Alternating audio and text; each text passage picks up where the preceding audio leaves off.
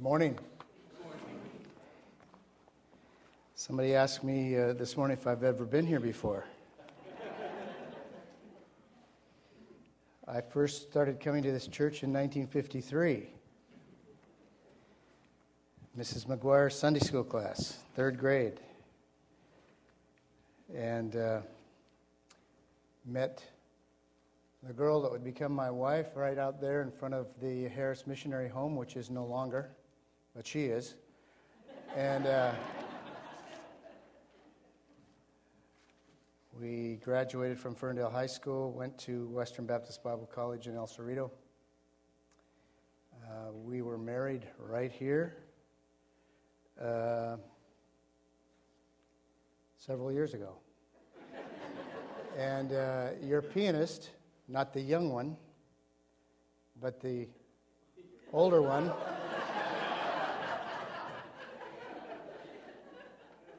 was our flower girl.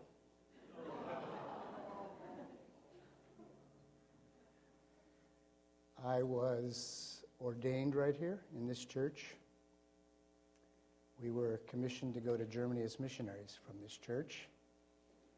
And this church supported us in those early years of our ministry in Germany. Turn with me to Matthew chapter 8. As we come to this text this morning, I want you to understand that some, including Dr. MacArthur in his new book, One Perfect Life, when putting the four Gospels together chronologically, do not leave this passage together. In fact, the part about the storm and the ship come earlier in the chronology. MacArthur, in a related comment in the introduction of his book, makes this statement: while the blending represents our effort, such that the order is not infallible, every word comes from the Holy Spirit-inspired Scripture. Because that same Holy Spirit inspired Matthew to put these together, I'm going to take the liberty to treat them together this morning as we look at the topic, Discipleship Tested. Let's pray together. Our Heavenly Father, we thank you for your word. And we come humbly with your word this morning, realizing that it's not the words of men that are important, but your word. And so I pray that it would be your word that would come across this morning. Not mine, but yours. May our hearts be open, responsive to what you have for us this day. We pray this for every group of believers that's gathered around your word this morning, that your word might go forward in power of the Holy Spirit, that you would be glorified as lives are changed. And we pray this in Christ's name. Amen. I'm sure you've noticed how expensive it is to live today. I'm old enough to remember 20 cents a gallon gasoline. Actually, it was 18 we used to pay on the farm. I sold hamburgers for 14 cents at McDonald's once. On the other hand, nobody works for $1.25 anymore. But it's expensive to live. I heard some German friends complaining that it was going to cost them $1,300 to send their kid to university. And I kind of laughed when I thought of what it costs to go to school here. It's not the $1,600 a semester that I used to pay. It's quite a bit more than that. In fact, Corbin, which is Western Baptist Bible College, they just changed the name for some reason. But anyway, Corbin sends out this little CD-sized calendar. And as I was pulling out April to reveal May, I looked at the back, and for last year it was going to cost, for tuition, room, and board, $35,526. Ooh. Oh, you're right. A few years ago, the U.S. government said it would cost a middle-class family $160,140 to raise a child to age 18. That's before college. It's expensive to live. This life is expensive. You all know about the story of creation, specifically where God wanted to get Adam some help. Adam, God said, you need help. If you're going to rule over the fish of the sea and the fowl of the air and every creeping thing on the earth, you're going to need some help. Got that right, answered Adam. What do you have in mind? Well, God said I could make you a wife. She'd be just what you need. She'd be beautiful. She'd rub your back at night and your feet in the morning. Why are you laughing?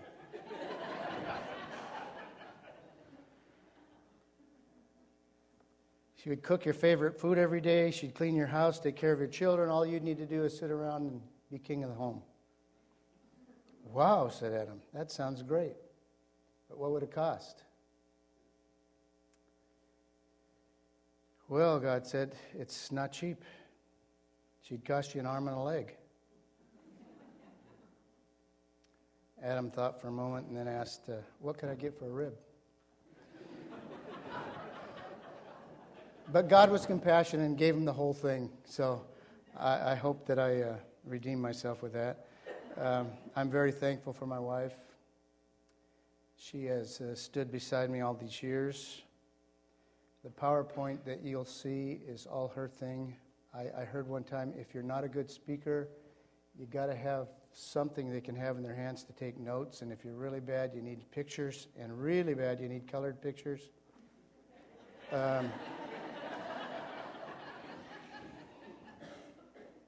She types my notes and then she does this. I don't have anything to do with this. So I really appreciate that. Everyday life is expensive. But have you considered lately what your life in Christ cost? It cost God the life of his Son. Jesus took our sins upon himself to satisfy the wrath of a holy God against sin and gave his life on the cross that you might live, that we might live. He paid the ultimate price, his life. And in doing so, he was able to give us salvation free. You don't pay anything for it. Entirely a work of grace. But though eternal life is a free gift for all who acknowledge their sin, repent, and place their trust in Christ, discipleship is very costly.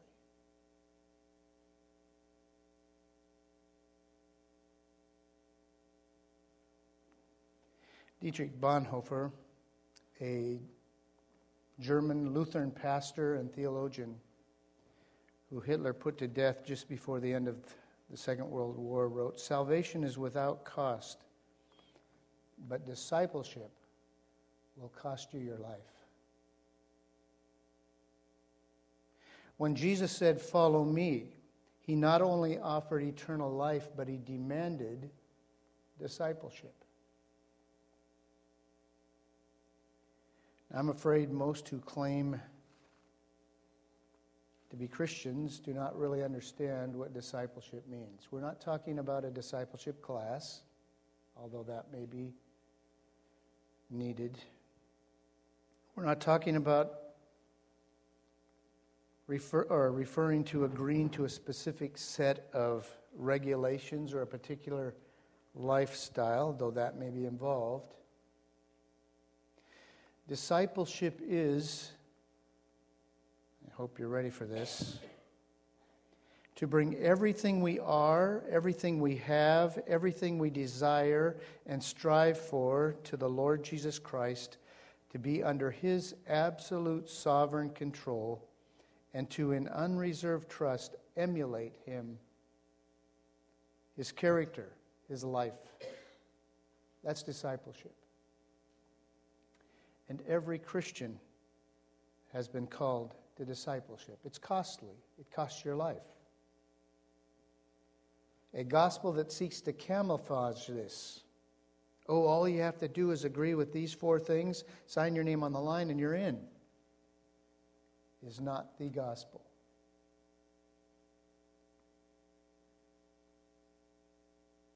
Jesus is clear in describing the way of discipleship. If you will come after me,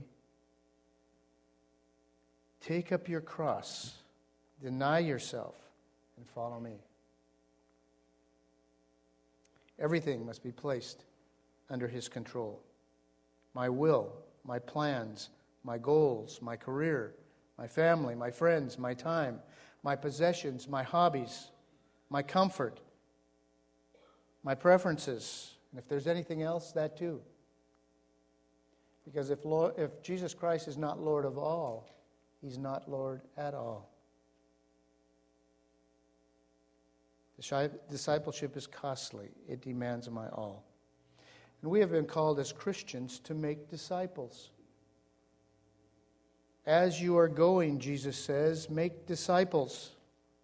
It's the one command of the Great Commission given to the disciples and to all disciples since. Make disciples. And we do that by leading people to Christ, by bringing them to publicly confess their faith in Christ as they are baptized, and by teaching them to observe all things that he has commanded. Sometimes I think we at least got that last part right because there's a lot of people watching. They're observing. But that's not what it means. It means to heed it, to obey it, to do it, all that he has commanded. And this is not an easy task and is only made more difficult when some try to simplify the process,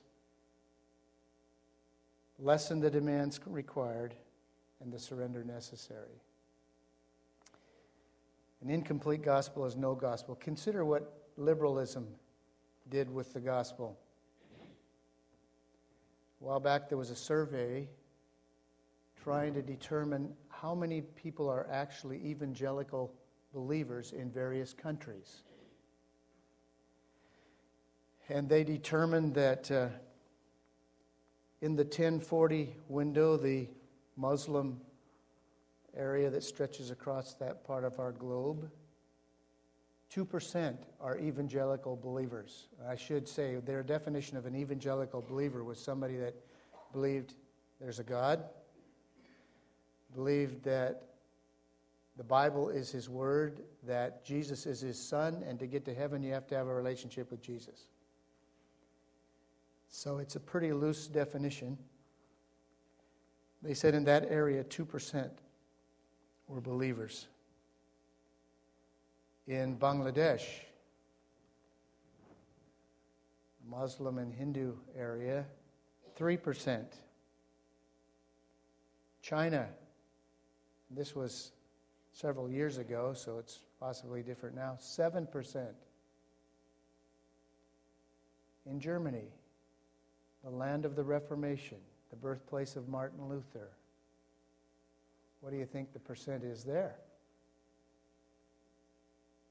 With the Lutheran Church having been the state church, still considered the state church, where half of the people in Germany are members of that church by birth, 1.8%. 1.8%. We were asked when we were going to Germany, why go to Germany? It's a Christian nation. Really? People in Africa have more of a chance to hear the gospel than they do in Europe today. And by the way, Europe is fast becoming Muslim.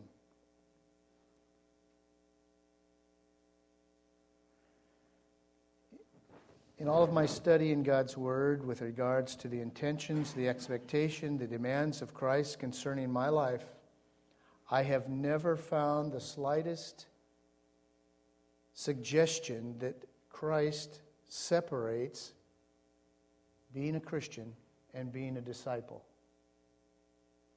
They are one and the same.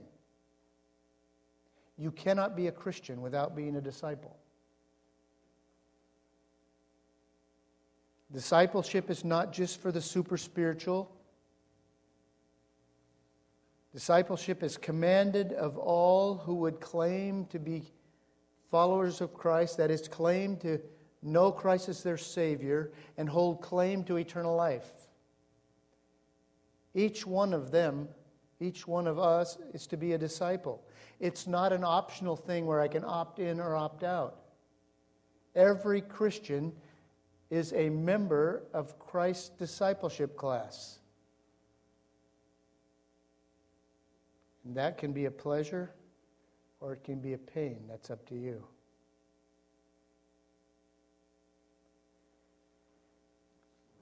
The Apostle Paul states it this way: that is the word of faith which we preach, that if you confess with your mouth Jesus as Lord.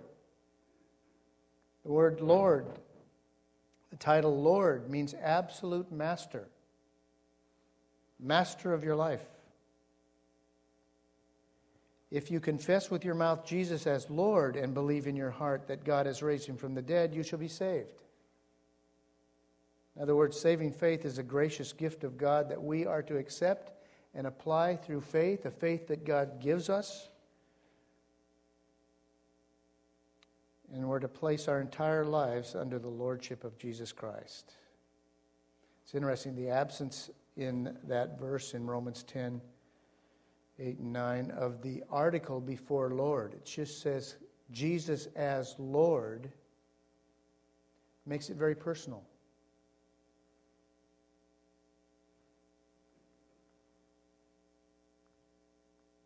He is Lord, not a Lord, or even the Lord, but Lord of my life. He is my Lord. I am to confess him as my Lord.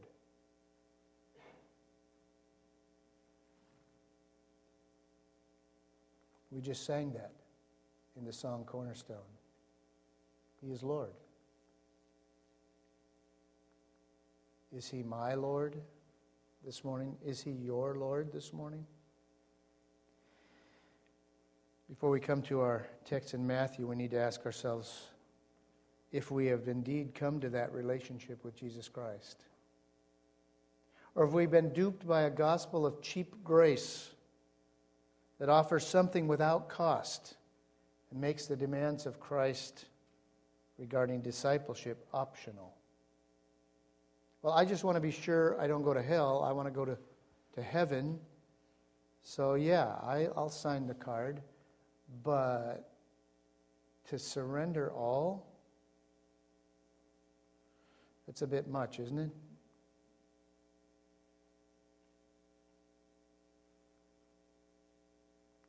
Paul says, I urge you to present your bodies a living and holy sacrifice acceptable to God, which is your reasonable spiritual service of worship.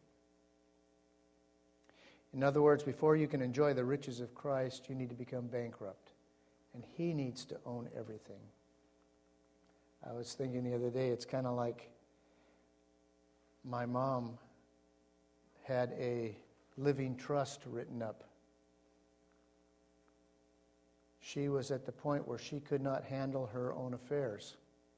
So she put everything in my name. Put me in charge. Gave me authority over her affairs. And that's exactly what we are to do. Is Jesus Christ in charge of your affairs this morning? Is he really your Lord? In our scripture text this morning, we meet a couple of applicants for the position of disciple. They've come to Jesus to apply, and he tests their qualifications. As I read through this passage, it was clear to me that the whole passage goes together.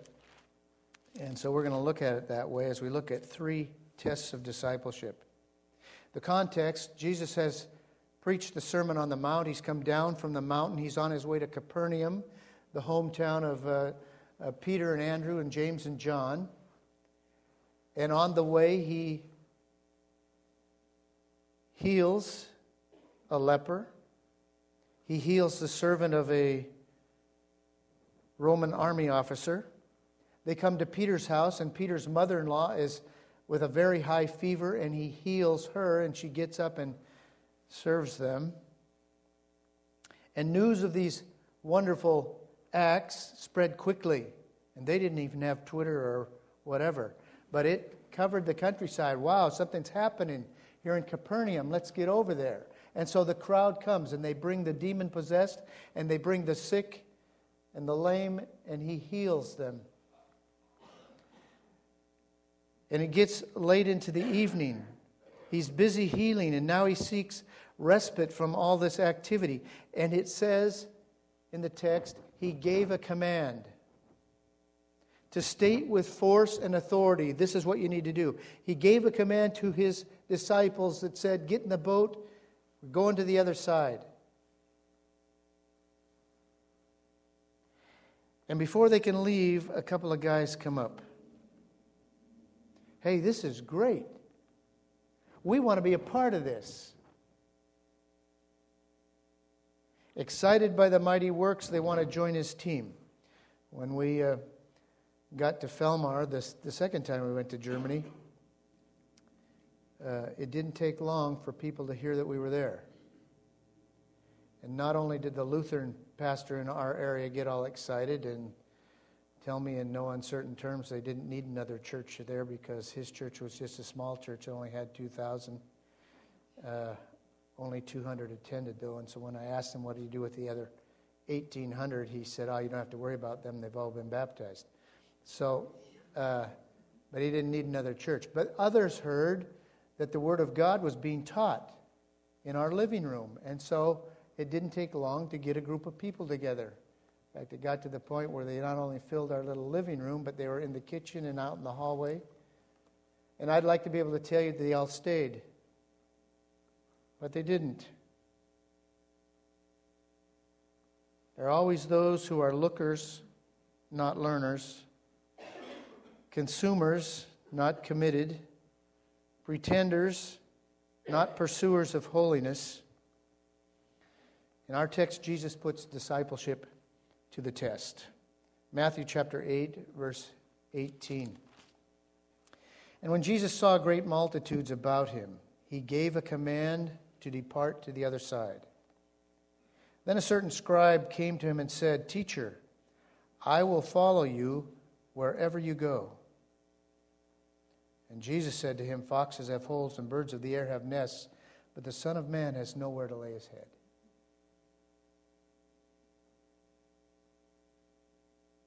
The first test I see here is, how good is my promise? Think back to when you came to Christ. What promises did you make? Promises easily made are easily broken. So often promises are made in the heat of emotion.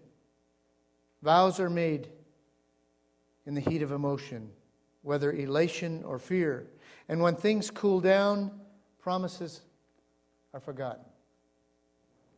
School started with all kinds of excitement. We're all going to get a tablet. 6th grade through 8th grade. Everybody gets a tablet. And it's not going to cost you anything. It's free. Just sign this tech agreement. Well, sure, I'll sign the tech agreement. And I'll get my mom and dad to sign the tech agreement. And even though it says I'm responsible for breakage and this kind of stuff, it's free. Why not? We've been testing these last 3 weeks.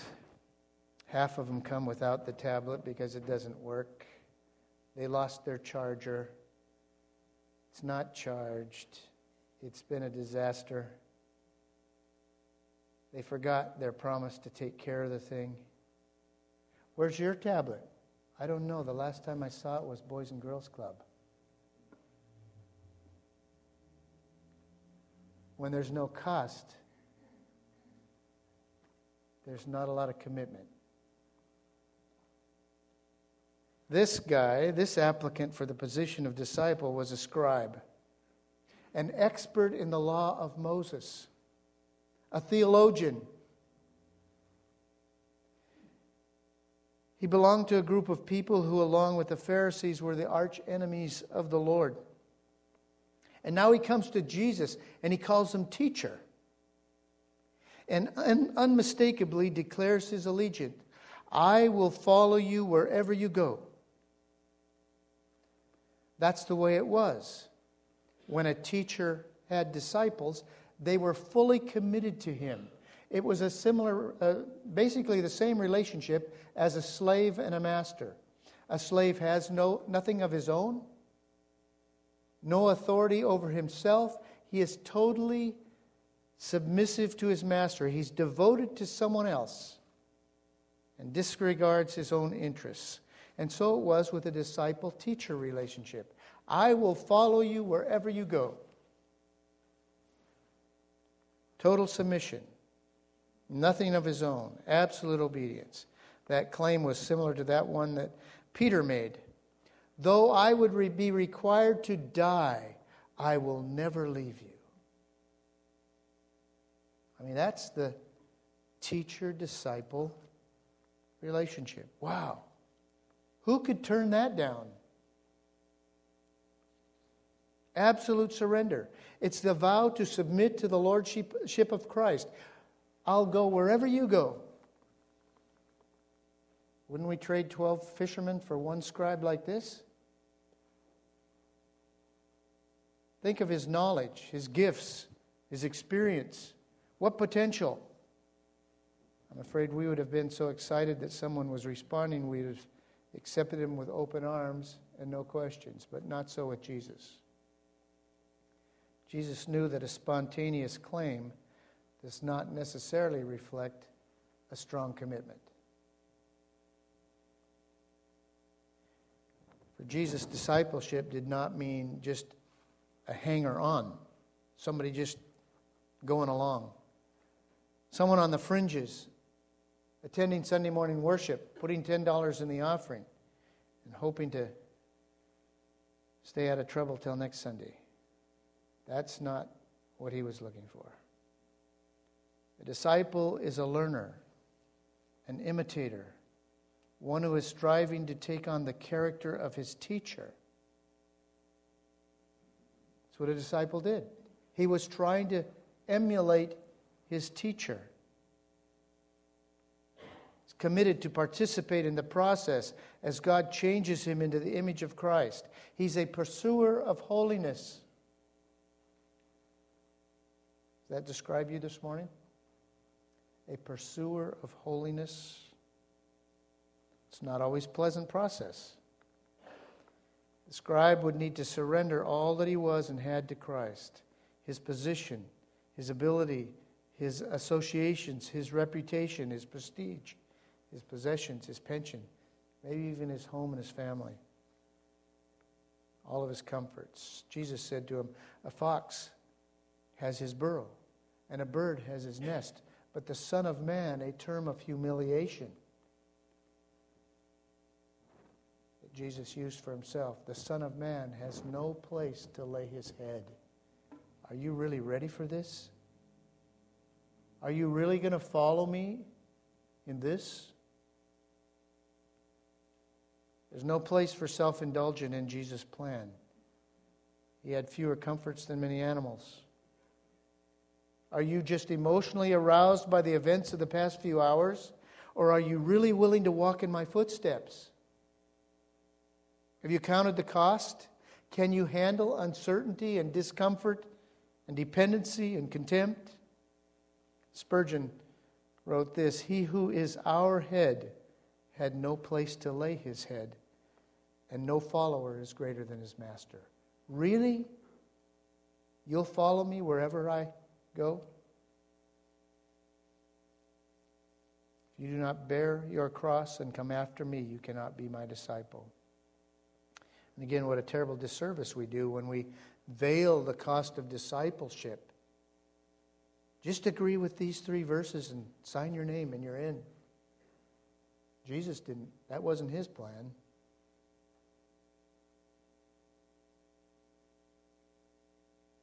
It seems that this man's promise was too hasty, ill-considered, and superficial. It doesn't appear that he ever got in the boat. His promise to follow wherever was an empty promise, empty words. Do you remember the promises you made when you came to Christ? Remember the situation you found yourself in? promises you may have made. If you just get me out of this, We sing, He is Lord, He is Lord. But is He my Lord? The Christian life is not adding Jesus to one's own way of life, but renouncing that personal way of life for His and being willing to pay whatever cost that may require. The second test, what are my priorities? Verse 21, then another of His disciples said to Him, Lord, let me first go and bury my father. But Jesus said to him, follow me, and let the dead bury their own dead. On the surface, that seems like a reasonable request. We heard in Sunday school this morning some people that are looking in a not too distant future of possibly having to go and bury a father.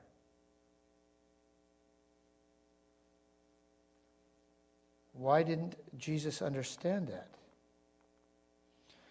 First of all, when it says another of the disciples, we do not need to think this was one of the 12.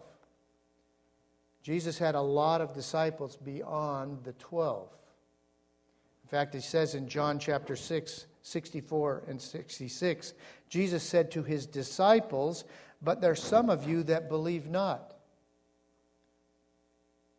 And having said that, many of His disciples went back and walked no more with Him.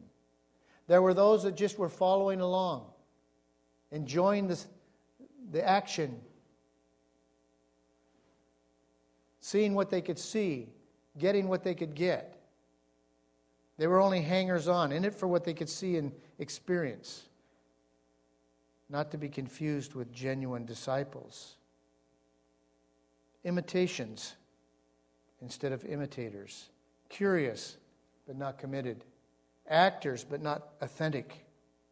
Leaners, but not learners. And it seems that this applicant for the position of a disciple belonged to this group. He expressed the desire to be disciples, but he was not ready to do it now. He had no plans to get in the boat. He had other priorities, other things to do. Do you see the contradiction in his statement? The first 4 words, Lord, let me first. Lord, Master, complete sovereign over my life. Let me first. You can't put those together like that. He had something else he wanted to do. Now you say, well, he was going to go bury his dead.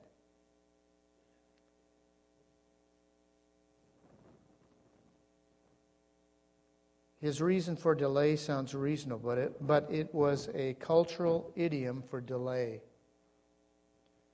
It referred to the son's responsibility to help his father with the family business until his father died.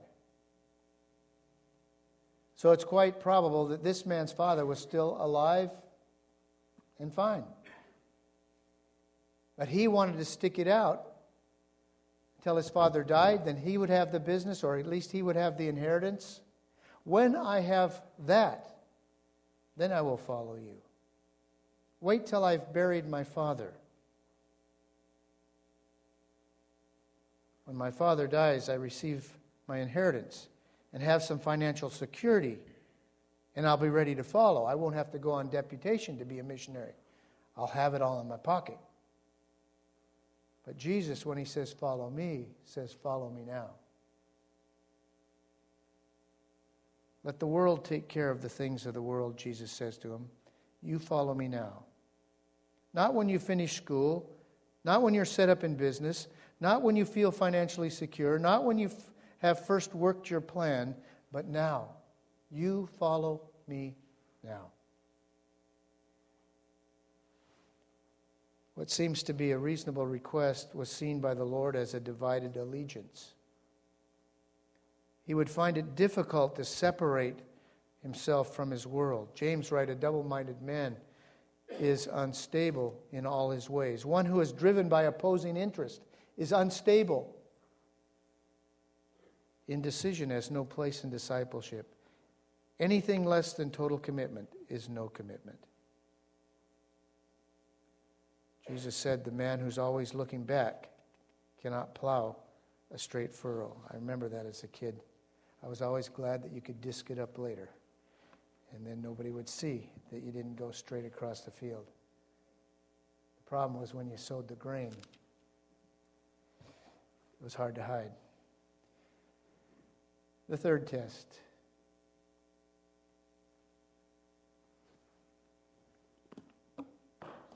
The test of discipleship is how strong is my pistis. I had to find another word with P, My promises, my priorities, my pistis. That's the Greek word for faith. Are you exercising faith in your life? Do you practice faith? Do you live by faith? Our time is almost gone, but I want you to see the connection of this stormy experience to the previous verses. I can only guess based upon I'll just put it bluntly, my sinful thoughts and attitudes, my experience through the years with working with people, that there were 12 pretty smug disciples that got in the boat with Jesus. Hey guys, look at those wannabe disciples. They just don't have it. They don't have what we have. They don't have the right stuff to be a follower of Christ. They don't have our commitment, our unselfishness, and above all, our faith and our trust. They're just not of our spiritual caliber. Otherwise, they'd have gotten in the boat. When it has to do with fulfilling His command, He sure is lucky to have us. Depart to the other side plays right into our strength. We're fishermen. We know this lake like the back of our hand. We can handle it. These guys are too wimpy. We don't need Him to get to the other side. Let them sleep. Maybe they didn't say that, but that's what came across in their actions. How often do we go through life like practical atheists? Never coming to Him for direction. We just do it. We just go our way. Don't ask God. Don't really need Him. I can handle this. And then the storm comes. Then what do you do?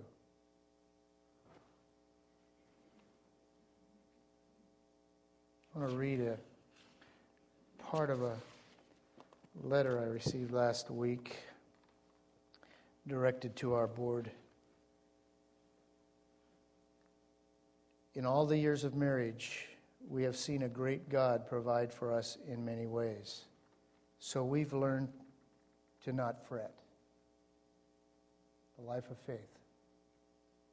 God provided her husband with a good job for the last 23 years, and we counted our blessings each year.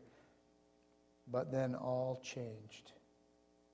Arlene and I were down, it was between Christmas and New Year's, we were down visiting our children in California when I got a call from one of the other guys on the board. He said, they took Mark to the hospital today. He's on life support, not expected to live. Wow, he was healthy as an ox the last time I saw him. Then he got a cough. It was pneumonia. Then it went to swine flu. And then 2 strokes. And now he's laying in bed in a coma, not expected to live. Now what do you do?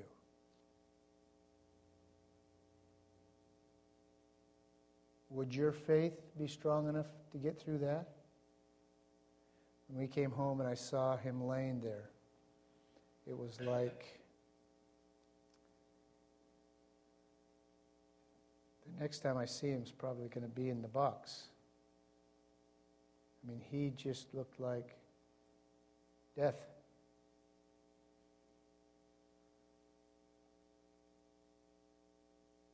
Can your faith handle that? She goes on to say, I was aware of what was happening, but did not doubt God would take care and get us through whatever was to befall. The name Jehovah Jireh, the Lord will provide, came to mind. With a peace in my heart, I knew God would provide yet again for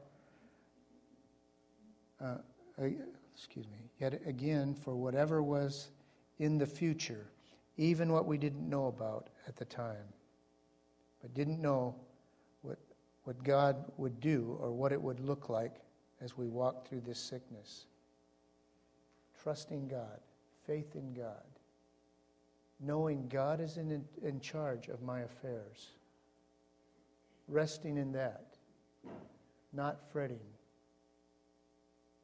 Faith.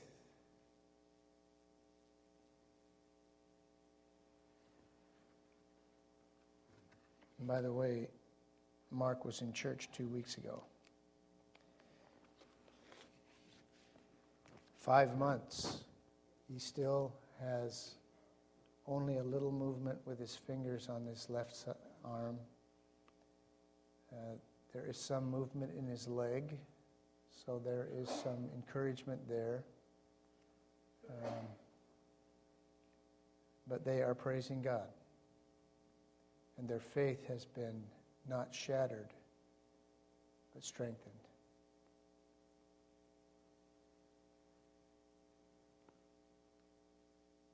The storm comes. How do we react? Faith and follow go together. Dependence and discipleship go hand in hand. There's no discipleship without faith, without trust. Just as there's no real trust, no real faith without discipleship. How can you be so calm, Jesus? Wake up. Are you insensitive to our danger? God has a way of putting our faith to test, not to destroy it, but to grow it. Don't have time to go there, but read James 1, 2 through 4. For the trial of your faith works patience, and it grows you if the foundation is really there, if the relationship to the Savior is really there. It's no different here, and the disciples failed as miserably as the previous two wannabe disciples. All of a sudden, they found themselves at the end of their ability. They couldn't master the storm.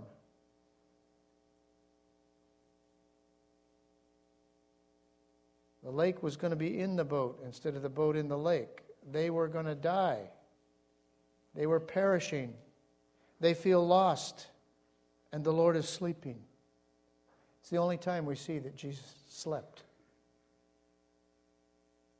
And I don't think it was because he was tired, although certainly as a man, he needed rest as all men do. And he was tired. He had worked all day healing, and I'm sure a lot was going out of him and all of that. So certainly he needed to rest, but that's not the only reason he was sleeping. He was sleeping to test their faith.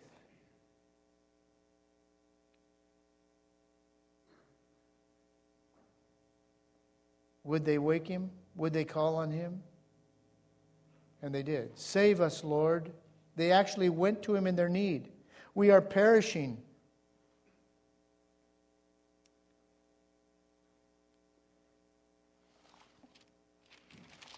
In Mark chapter 4, you don't need to go there. Well, maybe she's going to go there for you. But he was in the stern, asleep on a pillow, and they woke him and said to him, Teacher, do you not care that we're perishing? Then he arose, rebuked the wind, and said to the sea, Peace, be still. And the wind ceased, and there was a great calm. But he said to them, Why are you so fearful? How is it that you have no faith? And Matthew says, little faith. And they feared exceedingly and said to one another, Who can this be that even the wind and the sea obey him? They were fearful of the storm, but now they feared exceedingly. MacArthur has a note in his study Bible to that. This is not fear of being harmed by the storm, but a reverence for the supernatural power Jesus had just displayed.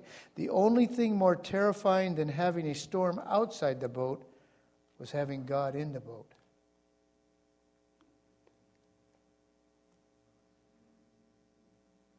They were timid in the face of the storm, fearful in the presence of Christ. Why are you timid, you man of little faith? Discipleship tested, how strong is my faith? So much more could be gleaned from this text. Discipleship tested, how did you do? Are you fulfilling your promises to the Lord that you made as you trusted Him as Lord and Savior? Or had you failed to count the cost? And now you find the price of true discipleship too high. Do you pass the test of priorities? Or are other goals and desires and things and distractions keeping you from total commitment and following in His steps? Are you a disciple practicing faith and trust, learning patience as your faith is challenged and tested? Or are you struggling in fear and doubt? Lord, teach us to live by faith. Help us learn that you keep those in perfect peace who trust in Thee. Of course, all this talk about discipleship is meaningless if we first have not come to Jesus Christ in saving faith and made Him Lord and Savior of our life. If you've not done that, why not this morning? I'll be around here at the front at the end if you'd like to talk to me or find somebody you know and trust here and settle that issue today. That's the most important. And make Jesus Christ Lord and Savior of your life. Let's pray together. Thank you, Heavenly Father, for your word. And sometimes, even as the writer of Scripture says, it's sharper than a two-edged sword, piercing right to the very inner part of our being, into our souls. And I pray that if you have pierced somebody's heart today with your word, that they would respond in the right way to that and come to Jesus,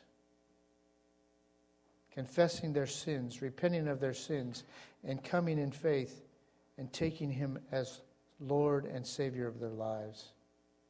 For those of us that know Christ, help us to come to that place of total commitment as disciples of Jesus, not those just out there on the fringe following for what we can see and experience and get, but all out for Jesus Christ in a day when this world needs light and salt.